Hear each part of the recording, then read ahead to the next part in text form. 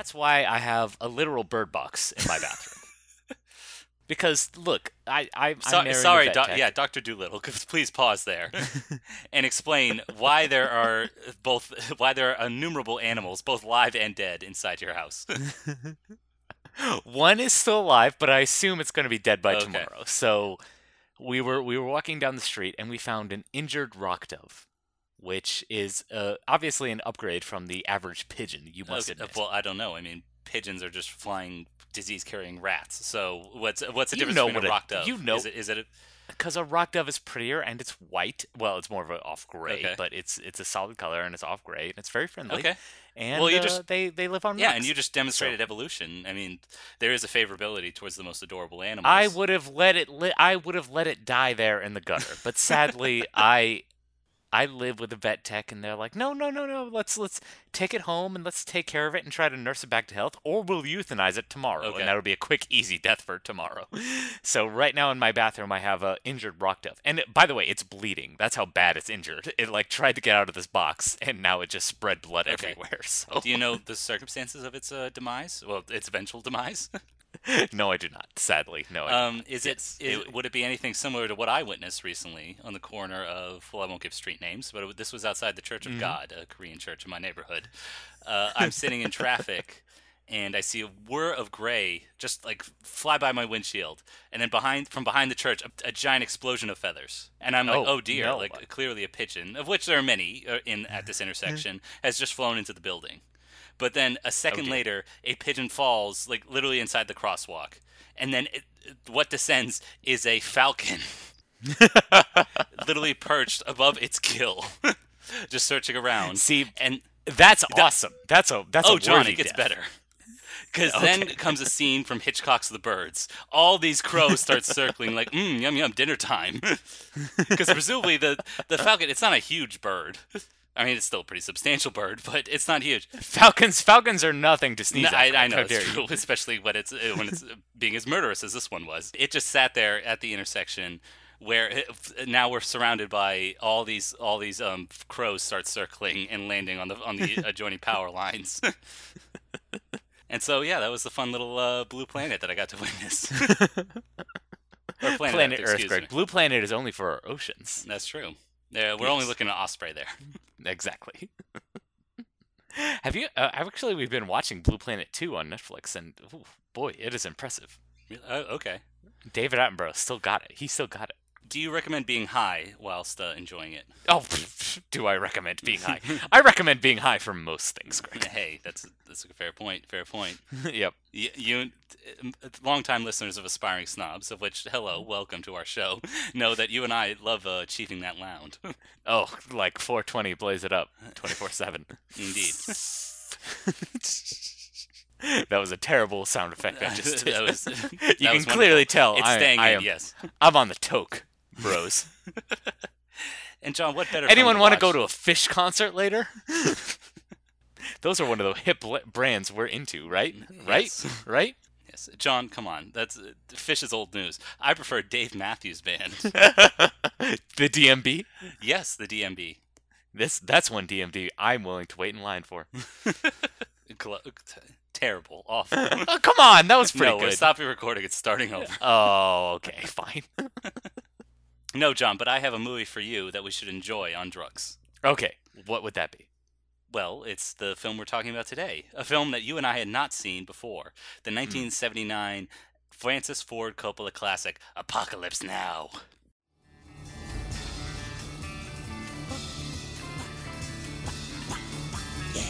Come on, baby. Come on, baby. Yeah. Yeah. Yeah. Come on, baby.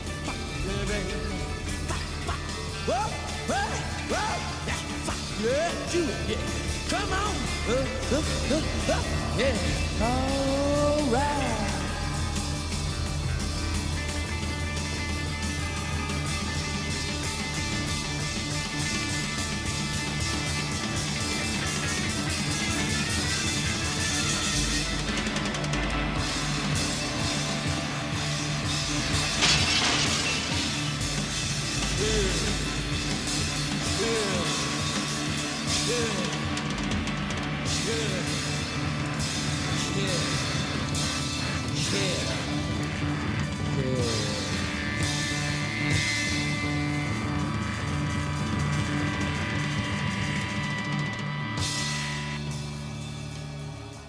people might be wondering, guys, why are you doing Apocalypse Now at this present time, this weekend, now, today? And all I have to do is ask you, if not Apocalypse Now, Apocalypse when? I say And that is the greatest joke of 2019 you're going to hear on a podcast. Please, no more sound effects. Oh, come on. That was hilarious. Your puffing of a jazz cigarette has clearly demonstrated your inferiority of producing sound effects. How dare you? Well, also, John, this is our first episode of 2019. Mm-hmm. And wouldn't you know, Apocalypse Now came out at a year also ending in 9, so it's his 40th anniversary. Technically, yes. I'm not going to argue that. Mm-hmm. Any excuse, I will agree. Yes. Yes. However, while you and I had never seen Apocalypse Now from beginning to end before, we are very familiar with this movie based on our sitting down and enjoying Hearts of Darkness, the great documentary recapping this long, troubled production. Mm-hmm. And how. Yeah. And I can't help but feel like that's part of the reason why we've put off seeing this movie for so long, is because we've seen the behind-the-scenes footage, so it's not... like, there's no helping that coloring your experience of watching the film, unfortunately. Yeah, there's that. There's so much baggage behind the film. I think it's typified in one quote here from Francis Ford Coppola. Like, I don't want to... This movie isn't about the Vietnam War. It is Vietnam. And so you could kind of... And that really sums up not only just the ambition of the film, but also its pretentiousness. Because that's what I can't... Like, how do you judge this movie? Because you and I are judging a movie product. But it's so clear that Apocalypse Now wants to be so much more. Yeah. So how do you want to approach it? Like, upon your first viewing, what is your initial reaction? Or maybe let's start from like the pop culture. What's your impression of the movie in popular culture? Like, the Ride of the Valkyrie scene, the scene of like Martin Sheen slowly emerging out of the water in his full body camouflage. Yeah. Well, the one that always sticks out to me is obviously Robert Duvall as that colonel. Like, I love the smell of napalm in the morning. It smells like victory. Yes. But having sat down and watched the film from beginning to end, how has that opinion of the movie changed?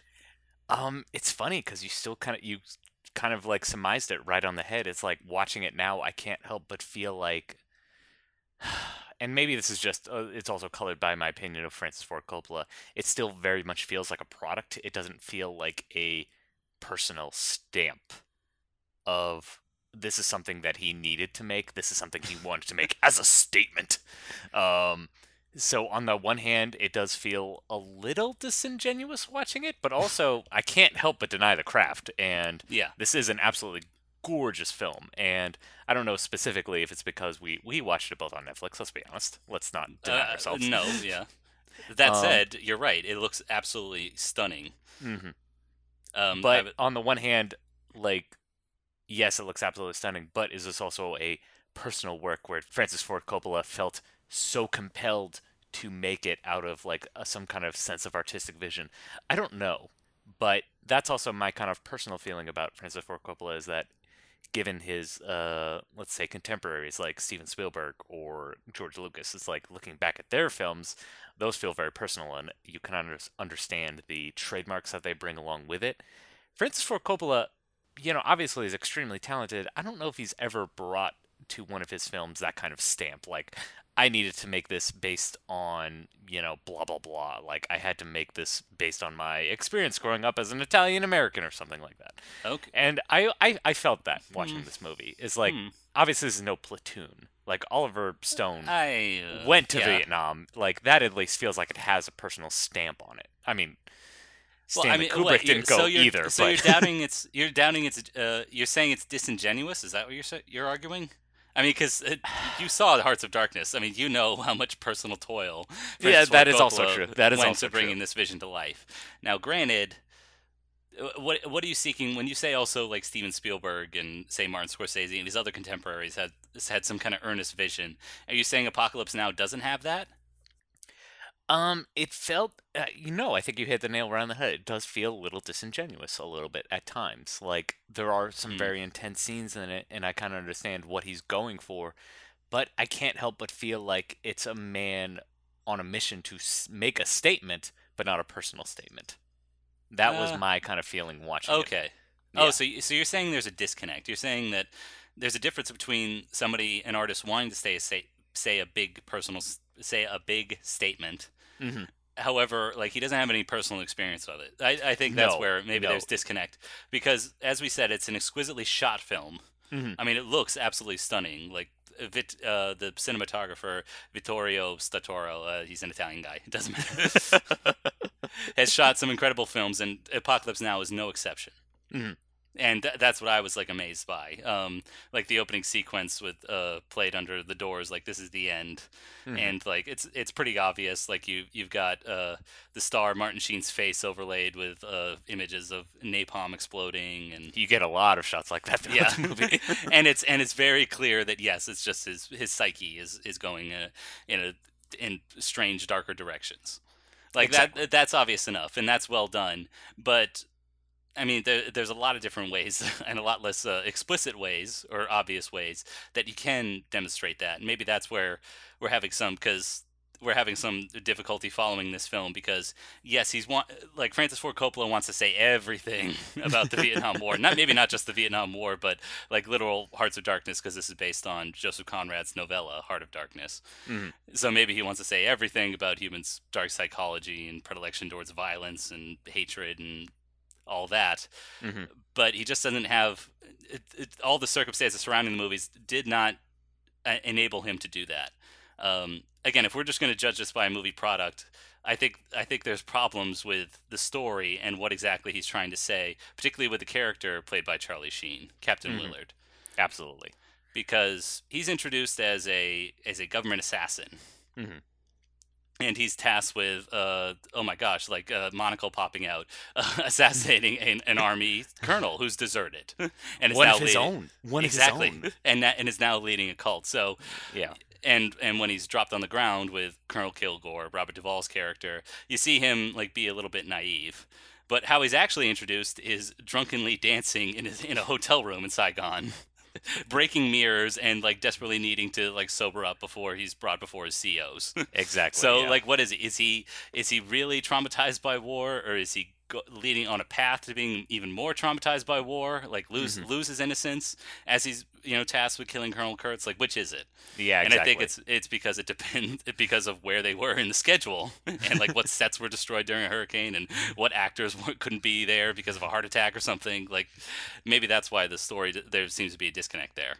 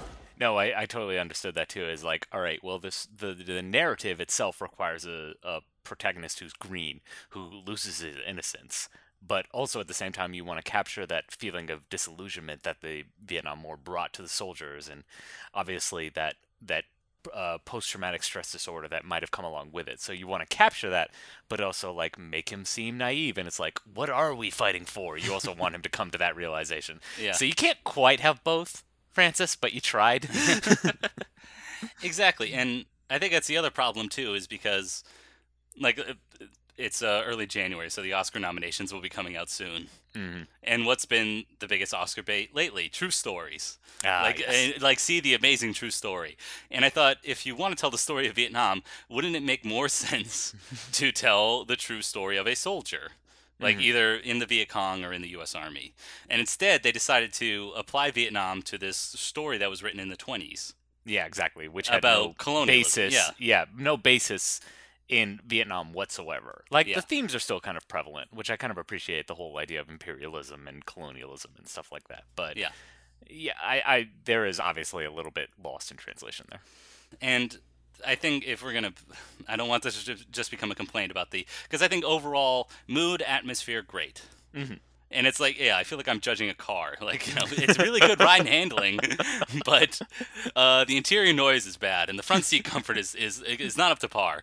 And while we appreciate the cinematography, atmosphere, tone, score, I think while we admire those things, it's stuff about the story that doesn't quite add up, either thematically or logically, because as we said, like either Captain Willard, Charlie Sheen. He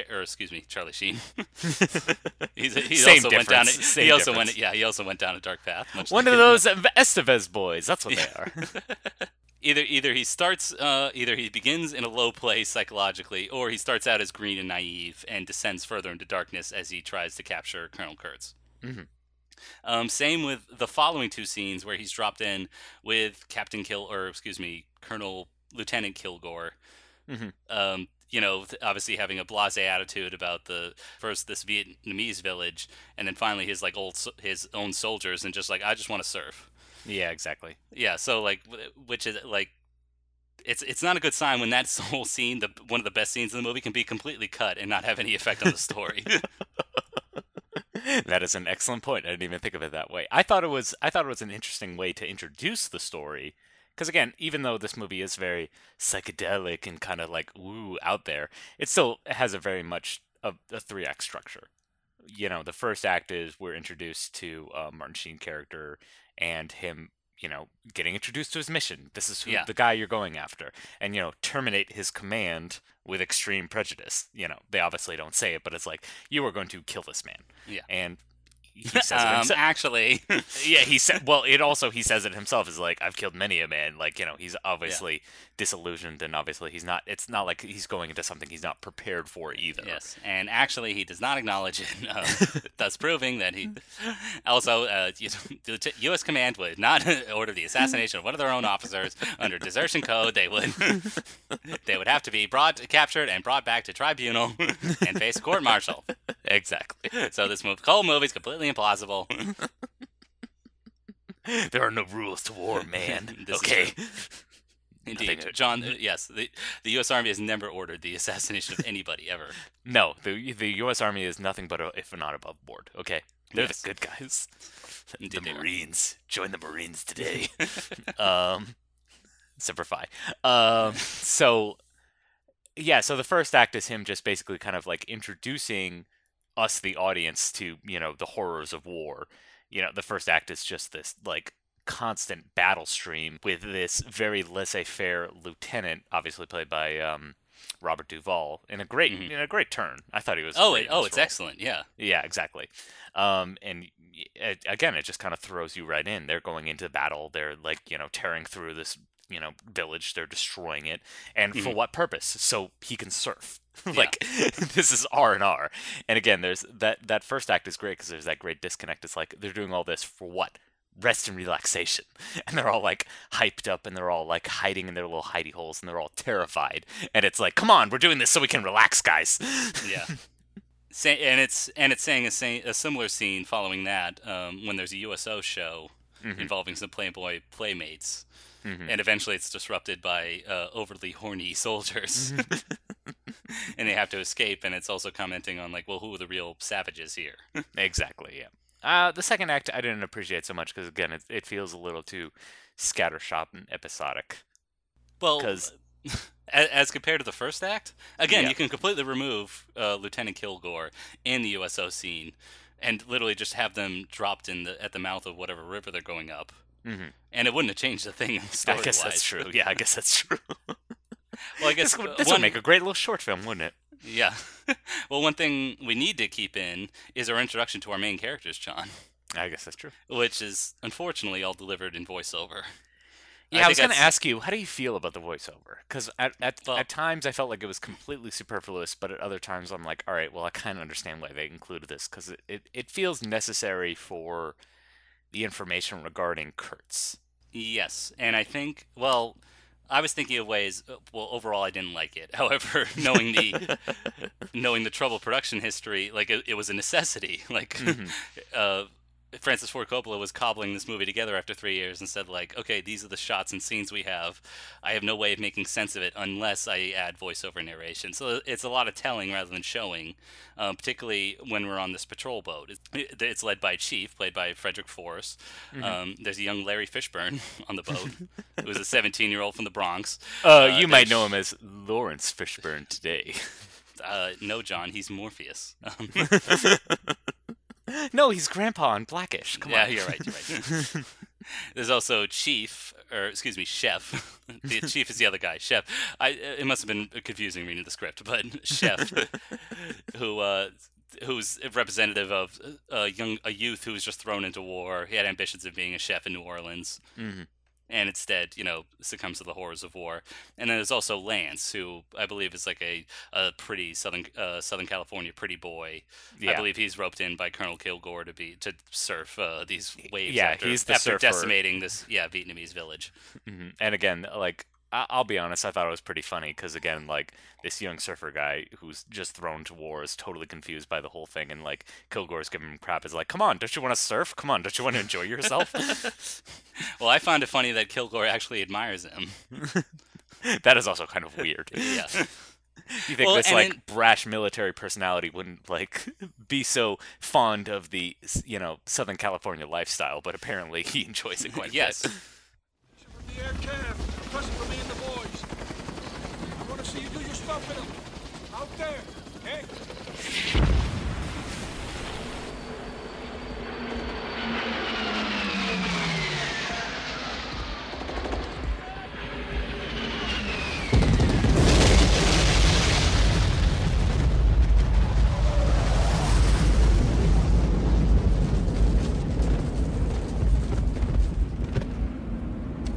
Smell that?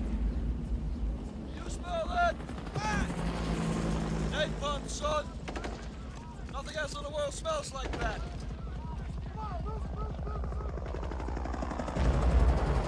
I love the smell of napalm in the morning. You know, one time we had a hail bomb for 12 hours. When it was all over, I walked up.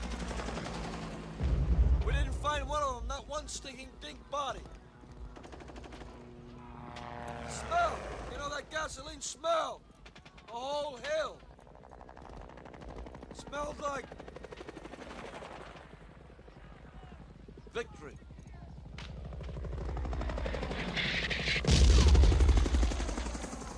Someday this war's gonna end. And I think that's what exemplifies why that particular sequence is so good compared to the rest of the movie, is because we can surmise everything about Kilgore's character within the drama of the scene. Exactly. The rest Martin Sheen's character has to explain in voiceover, like, okay, this character's from the Bronx and he's 17 years old. This character is from New Orleans and he wants to Yeah. be a chef. This character is a surfer. This character, again, Chief. Excuse me, I'm just gonna confuse them both. But Chief has no real backstory, which is kind of a bummer. And so it's less compelling as drama. It would have been good if that was tossed out or if the stakes were raised when we characterize these characters within the scene itself. Instead, it has to be told to us by Captain Willard. See, but that's the thing. I feel like, again, showing not telling. I feel like this movie could have gotten away with just by showing, and it still would have worked. Like, for me, the voiceover felt at times pretty redundant. For example, the Kilgore character. At one point, he makes the comment like, "Oh, Kilgore thinks he's bulletproof," and again. To exemplify that, every fucking scene he's in, there's explosions and gunfire going on around him, and he does not give And a he's crap. completely Exactly, he's nonplussed. completely oblivious to any of it. Yeah. Like, everyone else is, like, ducking their heads and, like, scared, and he's just, like, standing up straight, just like, all right, what's going on next? Let's see what's happening. Which is great, and again, visually, that captures the story, so it's like, the voiceover wasn't necessary there.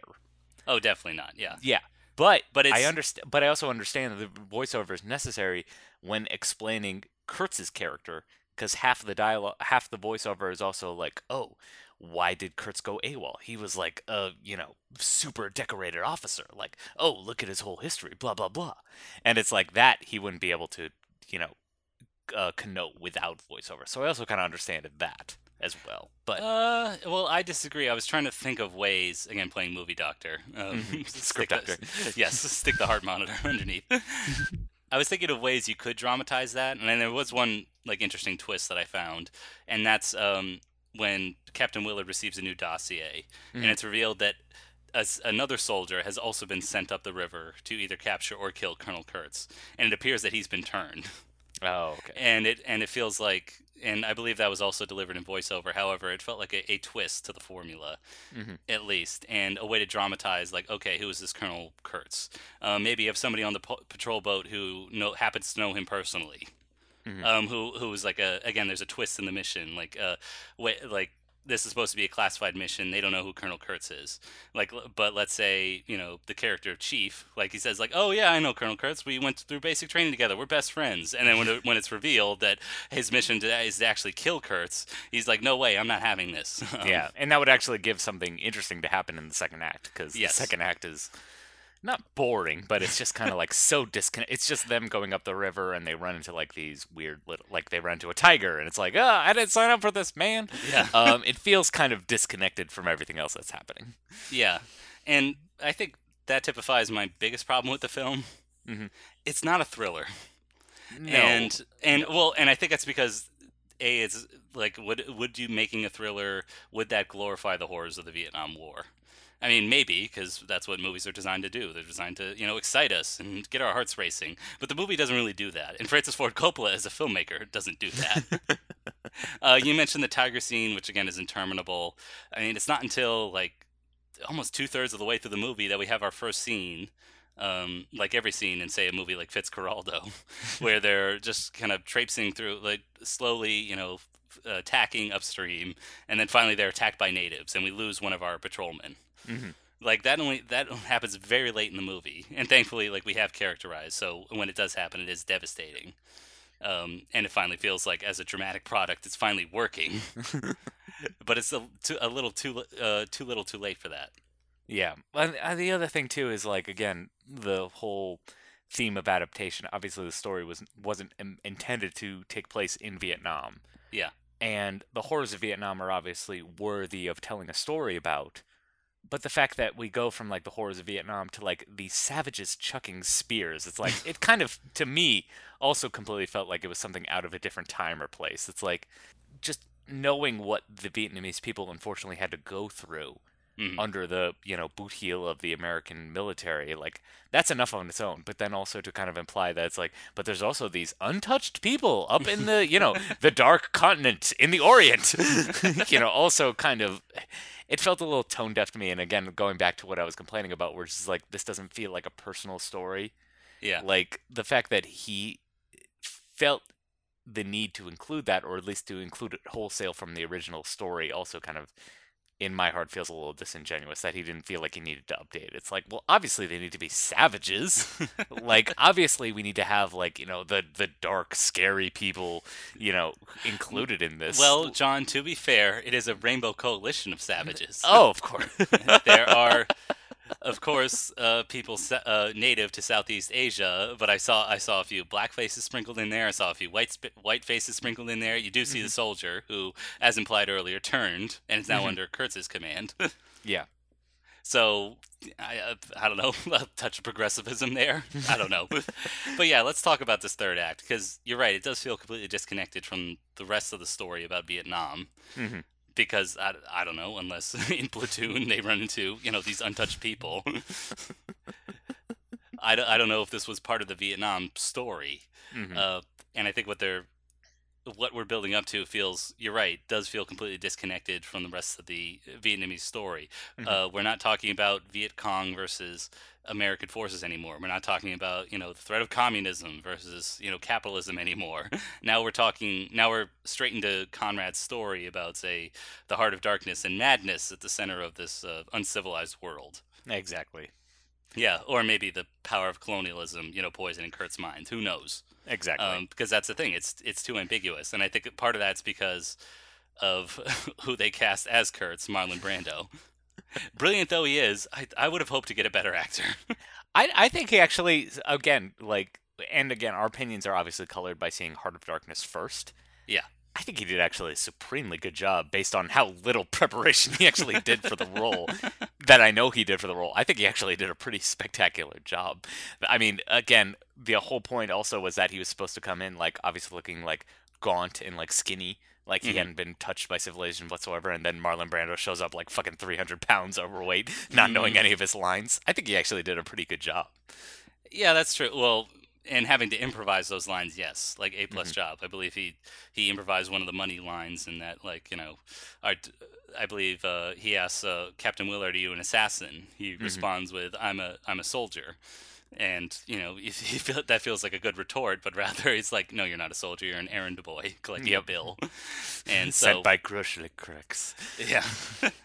So that's a great improvisation there, and I believe that's when they finally reveal his face, because as you mentioned, he was about 100 pounds overweight, and they had to cloak him in shadow, and that's one aspect of the movie where the HD era does not help, because I was distracted by how fat he was. Okay. Yes. I say that because you and I are not fit people, but if you stick us in a movie, our the negative aspects of our physique will stand out, and that's certainly the case here. I'm sorry. Look, the camera I'm sorry, adds, the ghost of Marlon Brando. You're a brilliant actor. The camera actor, adds 10, 15, 70 pounds, okay?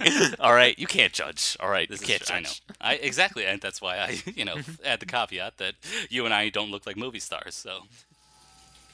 What did they tell you? They told me that you had gone totally insane.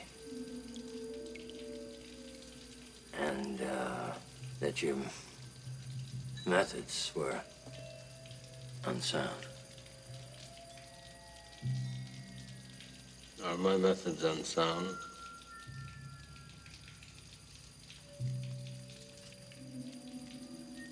I don't see any method at all.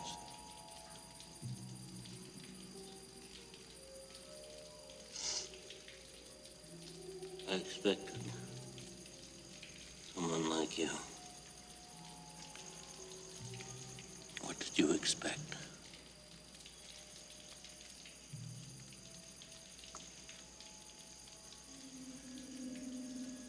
Are you an assassin?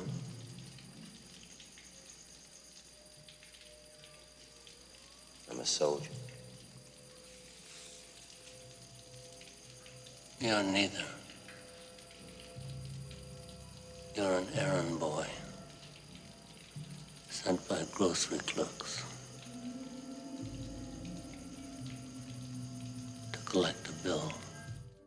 And in this case, Marlon Brando, brilliant actor and improviser though he was, maybe it just wasn't physically up to the movie. I don't know.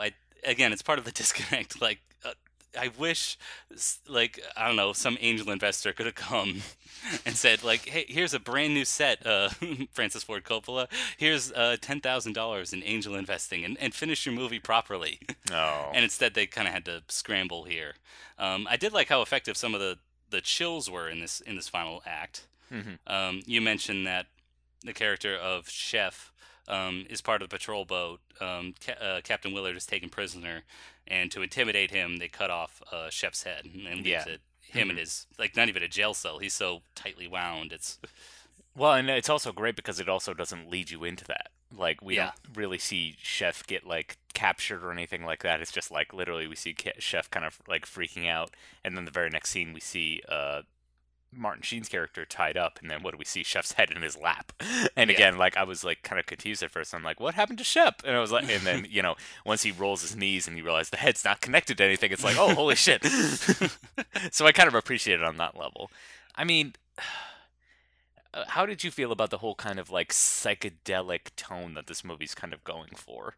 Do you think it kind of worked, or do you think it was kind of like, again, I mean, well, and again, this is coloring. Our opinions are too colored. We know that this whole production was a complete mess. Yeah. So on the one hand, I want to believe that like the whole like drug infused tone was kind of like an intentional choice, but I also know that it really could never be. And it was just kind of like, all right, let's cobble together whatever workable footage we have and try to make it into a coherent narrative. Yeah, I don't know. I don't know what to make of the psychedelic aspect of it. I think it depends on whether it's lent credence by actors like Dennis Hopper playing this photojournalist. Like if within the context of the scene it makes sense, like because obviously they've entered this madness, this cabal of untouched natives. And cavorting with a photojournalist who's clearly out of his mind as well. And obviously fawning over Marlon Brando's character. Like, yes, I can understand the psychedelic aspect, where, again, there's that disconnect is, like, Martin Sheen's character has to be either a straight arrow or somebody who's already in the darkness. So, like, that's where it disconnects. I feel like, it finally came kind of maybe together in this final act, as much as the film could, seeing as all the troubles they had. But again, it depends on what the characters are doing within the particular scene. Like Dennis Hopper's character, yes, it's working. Marlon Brando's character going on a long, like 20-minute harangue, like yes, that's working. I can understand the psychedelic aspect to it. This is why maybe when I wish though that they had consulted with a real Vietnam vet, maybe suffering from PTSD, maybe relying on substance to relieve his trauma or pain, that maybe we could speak to it a little bit more honestly. Because as you said, there's something disingenuous about like wanting to make a grand statement about war and then forgetting it in the third act, or making all these literary pretensions. Like, no, it's going to be Heart of Darkness, and we're going to reference T.S. Eliot's The Wasteland. Or The Hollow Man or something, and like there's some pretentiousness to it as well. Exactly. And again, that's why watching it, knowing everything I do now, I have that weird disconnect where it's like, all right, does this really feel like a artistic statement versus a personal statement? And I feel like Francis Ford Coppola was obviously like, well, it's the 70s, I have to make some kind of statement about Vietnam, man. Yeah. And he tried to shove it into a story where it really did not belong. And again, given everything we know about the whole production history, it's like he made a very good film, no doubt. Yeah. But like again, knowing everything I know about it, it can't help but color my opinion. And also at the end of the day, kind of feel like, oh well, was this really the film you intended to make? I deep down I know it's not. And also, I know that well, John, deep down, I mean, come on. There's a to kind be fair, John, what artist is like makes exactly what they intend to. I guess that's also true. Yeah, I guess that's fair. But also, it's like, should I criticize it for also being like? I can't help but feel like it's also a bit of a cynical calculation, a little bit, where he kind of knows that Vietnam is in the zeitgeist. So it's like, I have to make a movie like commenting on it. Everyone's waiting for my comment, right? Yeah, I think you're right, because originally they were going to do this production actually goes back to like 1968 when public opinion of the war was at its height and public opinion was turning, and Francis Ford Coppola and George Lucas were like, we're going to make the definitive movie about the Vietnam War during the Vietnam War. And I thought, and I was also viewing it in the context of two other Vietnam War epics like Coming Home and The Deer Hunter, and was this Francis Ford Coppola's putting his big dick on the table and saying, I'm creating the definitive statement on Vietnam, when in fact this whole movie was shot and cut together while those two movies were like first being conceived. So it's not exactly comparable to talk about all those three movies together. Yeah. However, there's that kind of. That cynicism does kind of color my opinion of the movie. And you're right. Like, while I admire his ambition, I can't quite get over like this. There's this hump of the pretentiousness and the arrogance to say like, oh, I'm gonna do the definitive Vietnam story. Yeah. So while we can admire certain parts of it, like a car and its magnificent engine. On a whole, I just don't buy it. It's not coming home in my garage. Well, I mean, the other thing too is also you do need a few years separation, and I think when we talk about the definitive film adaptations. I hate to use the word adaptations, but Yeah. film representations of Vietnam, I do Yeah. think the best ones came in the 80s after some distance. Platoon and Full Metal Jacket, which we did Yeah. as the very first episode of this podcast. Hey, full circle. Well, maybe that is a good comparison. Like, why do you think we admire Full Metal Jacket more than we do this movie? Because again, I think there was that kind of distance where, and also that one is kind of, it feels like it's telling more of a complete story about. Mhm. That one also is an adaptation, if I'm not mistaken, correct? Well, yeah, it's based on I believe it's a fictionalized memoir, Mm-hmm. sort of, or yeah, maybe a semi-autobiographical novel, I should say. Yeah, but that one also was intended to be about Vietnam, which Heart of Darkness, the original novel which this movie is based, is not meant to be about Vietnam. And Yeah. while the themes are still obviously prevalent there, it does feel a little disconnected a little bit. Like, again, the whole idea of savages being in Vietnam. These untouched cultures. Yeah. Chucking Well, spears. Yes. And I guess you could push back. I believe you just said Full Metal Jacket tells a more complete story. It's literally that movie's literally cut in half. I guess it's true, too, yeah. But you're right in terms of that it's telling some soldiers' experience, like personal experience with the war. Mhm. And somehow that feels way more honest than this, which is trying to take, post World War I literature and apply it to the madness of Vietnam. And when, honestly, yeah, none of them had any actual experience or exposure to it. Yeah, I guess that's, So, that's also yeah. the thing. It's like again, I think also Platoon works because, again, Oliver Stone actually went to Vietnam. He actually saw Yeah. it firsthand. Yes. Whereas, like, Francis Ford Coppola, And- Southern California fancy boy never saw Yeah. combat. And to be fair, Oliver Stone had something definitive to say about the movie and could realize that through the filmmaking process. Francis Ford Coppola, I don't know if he had anything definitive to say or could realize whatever he was trying to say through hurricanes, cast members having heart attacks, and actors not being prepared or memorizing their lines. Yeah. Well, I mean, in Marlon Brando's defense, Yeah. he never showed up knowing any of his lines because he thought he got a more earnest performance out of doing it on the spot. So, and again, it kind of worked for me. I thought, he gave a great performance. I mean, again, knowing that, he came unprepared, fucking 100 pounds overweight, I Yeah. can't help but feel like, all right, how much artistic integrity did you bring this production, Mr. Brando? But I think he actually did a pretty decent job. So, credit to him. Okay. Yeah. Yeah, and again, give credit to the movie. But I don't know, like in terms of like the accolades, like this being the among the 20 greatest films of the 20th century, as if you can even assess such a thing. I don't know. Yeah. I think it's a very good movie. It's a very good performance. Do I put it in the slot of greatest of all time? No, absolutely not.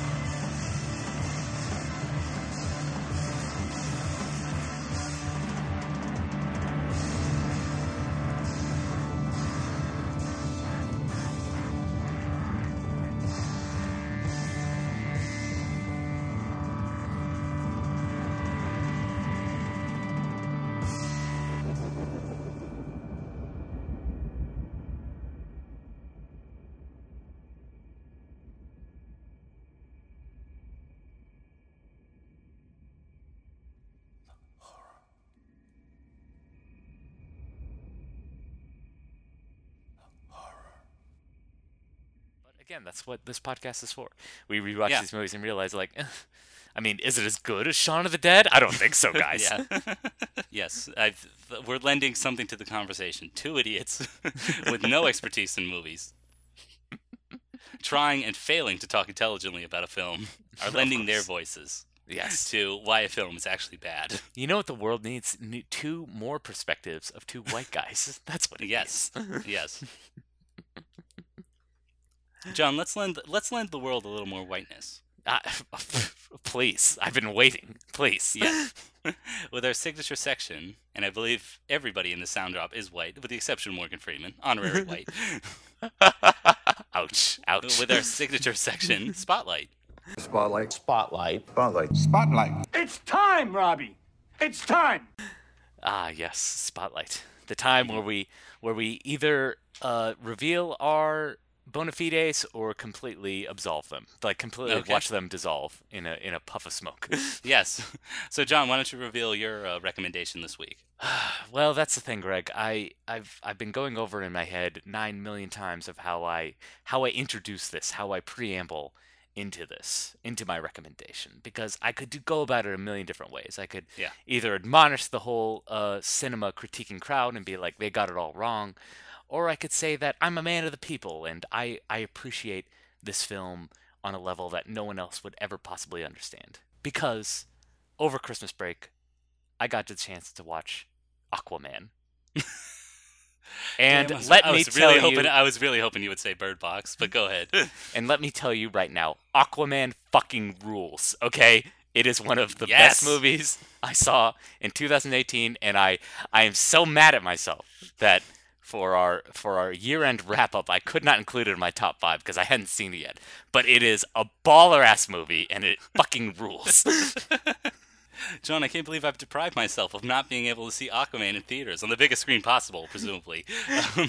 But To John, those go who ahead. say, but John, "Oh, go ahead. the Hollywood Dream Factory is over," excuse me, they made a movie about an Aquaman, okay? An aquatic man? What He is movies more- Hollywood dream makers think I of swear to next? God, this happens at one point in the movie. You have the guy who plays Black Manta. You know, it's Yeah. like they're in a sub and they've been hit. They're like, "Oh, what is it?" It's like, "Oh, we're checking the radar. It looks like we've been hit by a missile." And then I swear to God, Spielbergian push in into Black Manta's face and he goes, "That's no man." And then he fucking crashes down through the sub and goes, "Permission to come aboard." It's the coolest fucking movie. Okay. John, do you have any more reasons why Aquaman rips? Several. Go ahead. Okay, so there's 7 undersea kingdoms. Once Atlantis sank, they were divided. They were split into 7 different kingdoms, and obviously Prince Orm, current ruler, king presumed of Atlantis, wants to bring war to the surface world for polluting and destroying their ocean. But by Atlantean bylaws, he needs a simple majority. He needs at least 4 of these kingdoms to agree to go to war on the surface. All right. And I know. But what John, will he get the votes? I know what you're thinking. Men go to the ocean to be free. Okay, it's international waters, but apparently Yeah. underneath the surface, all rules apply. So he's played by Patrick Wilson. Doing his great commanding operatic everything he can do to give Ocean Master the character he deserves. Okay. By the way, I had no idea he was a Broadway star. I like him as like a character actor, but I had no idea he was like in the effing Phantom of the Opera. Oh, he's great. I love Patrick Wilson. I want him do to stay. too, but I in, want like, him to those stay at smaller the roles, current like level Little he's Children or at. something. I had no idea he was also like a showman, and putting all those skills into playing one of the greatest villains in cinema history. Ocean Master. He wants to claim the title of Ocean Master. And what's great is we're like, guys, we're so spoiled. All right, they're trying so hard to actually recreate the comic, like page to screen, as close as they can, and so they get the Because they don't have imagination, but okay. that's true. Well, so they've given up as like, okay, people are going to come see this shit anyway, so we might as well just do it as Yeah. it's done. They literally do their best to recreate Ocean Master's costume. So Ocean Master wears this like metal chrome mask. Yeah. And then Patrick Wilson doesn't wear it till the very end when he's actually, by the bylaws, now he's declared Ocean Master. He's gotten the simple majority. Sure, he had to Yeah. go to war with the Kingdom of the Brine. Okay. By the way, he murders the King of the Fishermen so he can. There's a lot of plot. All right, follow me if you can. He kills the king of the fishermen so he can get the fishermen people on his side. The fishermen are the mermaids, okay? But then he has to go to war with the kingdom of the brine, which are the crab people, in Yeah. order to get the last vote that he's required by the bylaws, the simple majority, in order to declare himself Ocean Master. But he's also kind of declaring himself Ocean Master regardless. So, because he's a megalomaniac. Okay, but anyway, he puts on the Ocean Master costume. And it's very realistic to the page to screen adaptation of the comic book hero, and it's this metal like reflective chrome-esque mask, but also in the scenes he's required to like get angry, so you can kind of see like the weird metal like chrome brow furrow, and every time it did that, I was like, this is ridiculous, and I love it. This is after he declares war on the crab people. So anyway, he declares war on the crab people. This is the kingdom of the brine. This movie literally has crab people in it. Yes, and it's fucking awesome. Do they sing? No, they do not sing. That's What the hell? That's the only thing that's missing from this movie. Is it needed to be a musical. Because it's already so over the top and operatic and ridiculous. It's like, it only needed to be a musical with Jason Momoa being like, I don't need to be king, I shouldn't be king.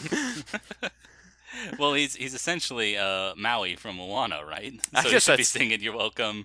Patrick Wilson could sing a song from Phantom of the Opera, and the Crab People could sing the great song from South Park. Crab people, crab people. Or they could- folks, it's all right here. Or they could sing Shiny, watch Yeah. me dazzle like a sunken I will be biased. I love the Pirates of the Caribbean movies, the first three. And I think it's because, like, give me any production design that's, like, encrusted with barnacles, and I'm just like, I am so there. Just inject it directly into my veins. Like, for some reason, I just love, like, the whole idea that movie magic allows us to realize, like, underwater or aquatic worlds. I don't know. I'm just like, I'm totally sold on it. Even though the movie itself does have some problems. Biggest one, the title cards. All right, it's called the lower third, people, not the lower 10th, okay? Because I had to, like... I had to peer over my seat for every single title card. And how am I supposed to know I'm in the Kingdom of the Brine right now, okay? I believe that's an issue with the projection. You think so? Yes, because obviously any editor worth their salt knows it's a title safe area.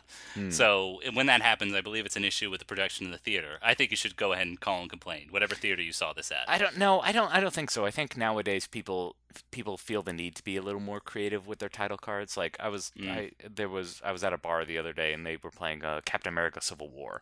And remember, for those title cards, it was like literally 90% of the screen like Budapest and Berlin. fucking Futura. Like, oh, Budapest, you're in Budapest right now, motherfucker. Whereas like here, I felt because it's weird because it's like, you know, it's like Portland, Maine, you know, for one scene, and then later Kingdom of the Brine. So I felt like they had to like, or Kingdom of the Fishermen, but also, you know, Montreal. You know, they go to like all these very terrarian locations, but also these very fantastical locations. Like they literally go to the center of the earth in this movie. And it's literally as fucking Jules Verne described it. There's dinosaurs down there. It's great. It's awesome. This movie has everything. It's great. Have I oversold this enough? This movie is awesome.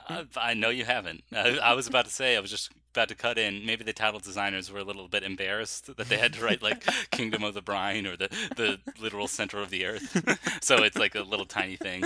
Whereas, you know, in Captain America: Civil War, they could be like, yeah, Budapest, tax breaks. Some African nation where we could film cheap. Atlanta, Georgia. Hollywood South. Yes, but Aquaman, great movie. I loved it. I loved every second of it. John, thank you so much for your passion. I greatly appreciate it, and I don't know how the hell I'm going to follow that. I'm sorry, I should have gone second, but I couldn't contain myself. So that exactly. No, I'm glad you did. Now our listeners can obviously cut out because whatever I'm going to recommend isn't anywhere worth it. But hey, over Christmas I got a great graphic memoir. It's called All the Answers by Michael Kupperman. It's about his father being hailed as a child prodigy and how it affected his life and his relationship with his father. He got in a quiz show like scenario where he was on a game show where it was rigged. I wish I had read it before Quiz Show, but I hadn't gotten to the book by then, so Okay. I've got it now. And again, beautifully illustrated by Mr. Kupperman.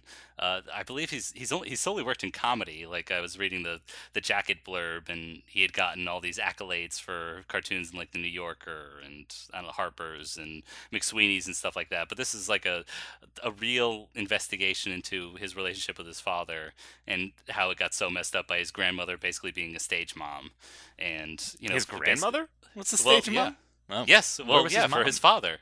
Oh, interesting. 'Cause, Oh, again, it's all- because the father was already kind of like a quiz show master, so it's like, well, you have to follow in his footsteps. Is that what they're saying? No, it's more like he felt a distance from his father because he would never talk about his past. He didn't have any relationship with his extended family because he was so kind of traumatized being a celebrity it's being a young celebrity. Like he's only 10 years old, and he's like forced to be in movies with like the stars of Singing in the Rain or something. Oh, okay. Yeah. And like touted around, and he's also Jewish, and he's forced to meet noted anti-Semite Henry Ford. So yeah, so a lot of interesting little events like that are captured. Well, he also knew a Gentile was going to be the next champion, so they were going to be giving him the next, the answers next. So he knew his time in the spotlight was limited. Exactly, and following that, like. He was so desperate to preserve his integrity, but then here comes this opportunity for the game show, and he said like, "Oh, I feel like I have to support my family using my skills as a math wizard and trivia buff." But again, he wasn't quite like directly given the answers, but he was part of this whole scandal that completely destroyed what everybody thought of was authenticity on TV. So he's then like labeled as a liar and a cheat. So. And America would never bounce back from that. No. Back from the 1940s, they were like, wow, TV's always been fake. Yeah. How will I ever watch again?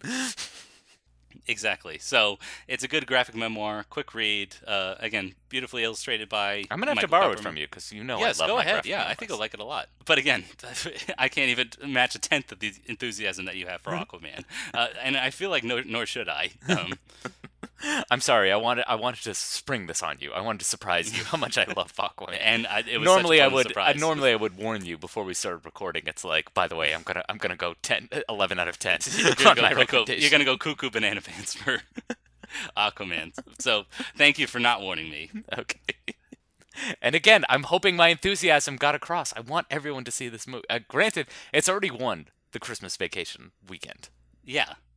More than Bird Box. What the hell was I thinking about? Like Bird Box. Like, it's a Garbage movie. Garbage.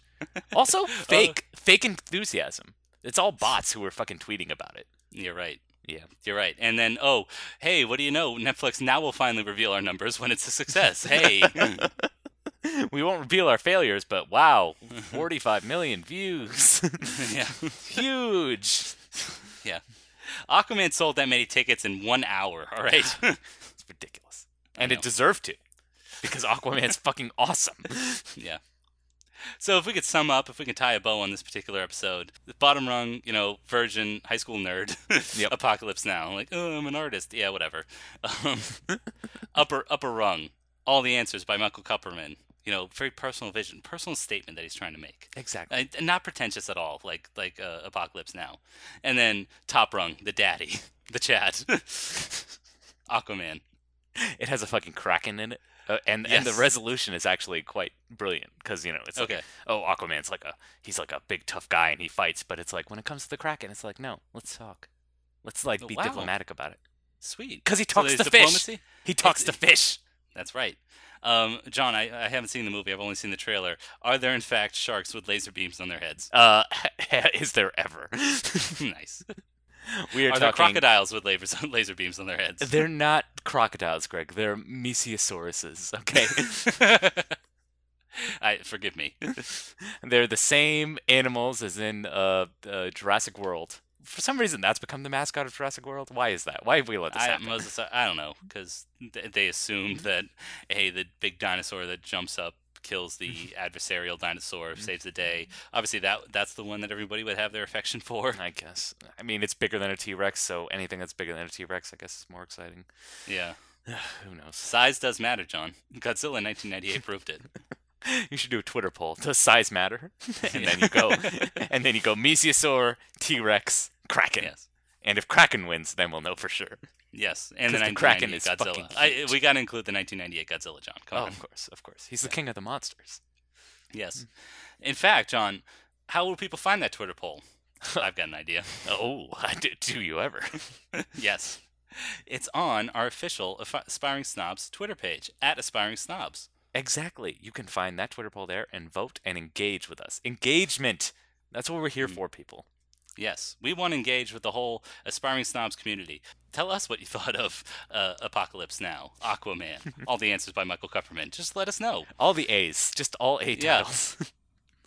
But Hey. if you're tired of all the negativity on Twitter, all the anti-Semitism, why don't you come to a page where everything's working out? Let's go to Facebook, because we also Yeah. have a Facebook page. Nothing's wrong with Facebook, right, guys? Nope, Facebook's yep. great.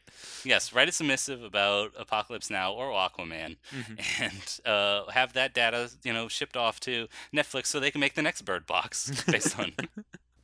They need more ocean-based stories, okay? That's the Yes. problem with Bird Box. They're not in the ocean enough. We need to reboot Marco Polo. It did almost work the first time, but this time Netflix is going to do it right. Most people are like, this is going to be our Game of Thrones. I don't think it was, this is our Game of Thrones enough. All right, so next time, they'll get it right. Exactly. Help.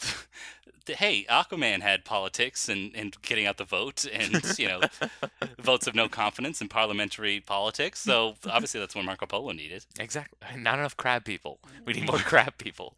Yeah. What Marco Polo, nothing fantastical about Marco Polo. Oh, it's history. Whatever. Boring. Boring. I know. Go live in a library, you nerd. And if you're a nerd and you were offended by that comment, you can always reach out to us directly. Send us an email at aspiringsnobs@gmail.com. Of course. Now, John, again, we're building a coalition, a rainbow coalition of people who want to be film snobs out there. Of course. And we do so by announcing what we're going to be reviewing next week so that folks can watch along with us. Well, believe it or not, guys, they decided to Yeah. remake a classic 2000 film from France called Yeah. The Untouchables. Mhm. And I don't remember what the new one's called. I think it's literally called Any Which Way or something equally generic. No, I have seen some bus ads for it. It's called The Upside. In The fact, Upside. Okay. I'm amazed that they're even promoting this movie. This you're not going to hear from The Upside. It's going to be just dumped in theaters because it was lost in the whole Harvey Weinstein being a criminal sex pervert story. But it's got Kevin Hart, and he's on the up and up. Nothing bad has Yes, happened to this his is going to career. be his Oscar role on a movie dumped in January. So yes, in honor of The Upside coming out, we're gonna Yeah. we're gonna watch The Untouchables.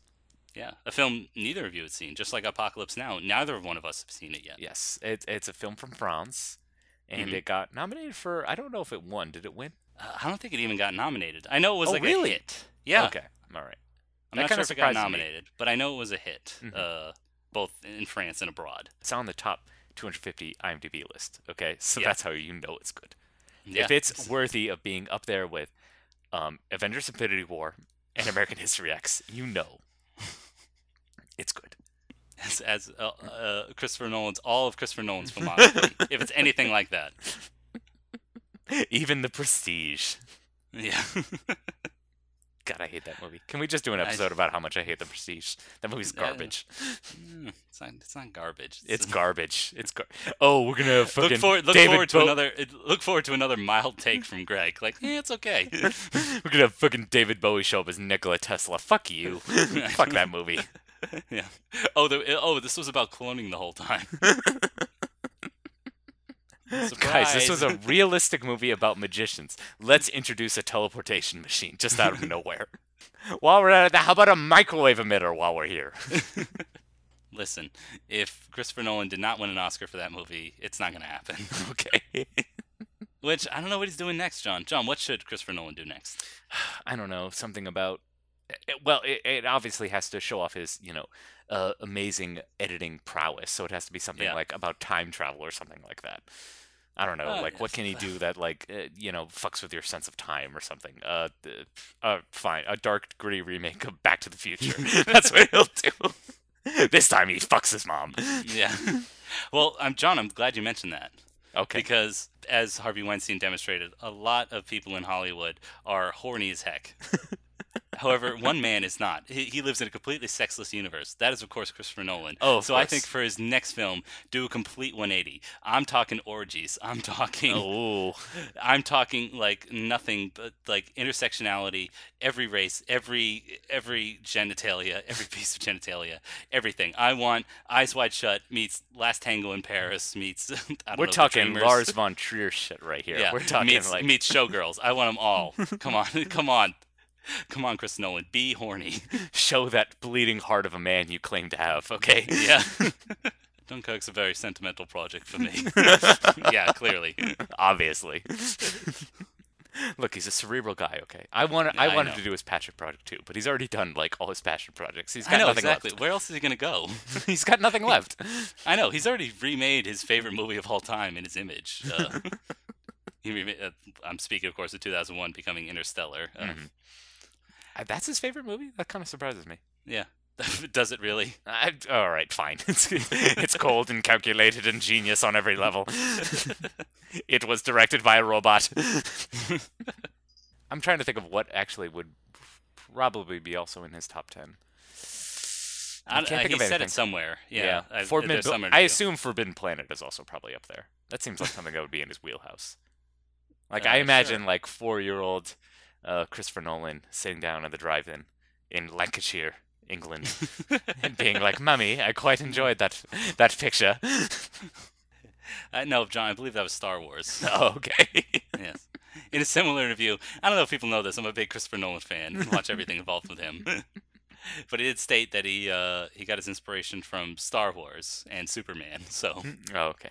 that's where he first made his first with his Action Man figures. Excuse me, while we're using Britishism, he's filming little 8mm films with his Action Man figures.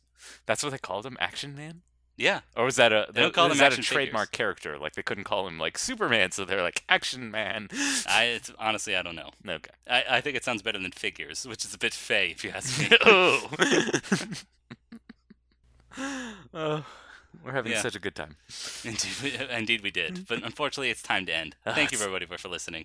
Until next time, keep aspiring and stay untouchable. Now I know she has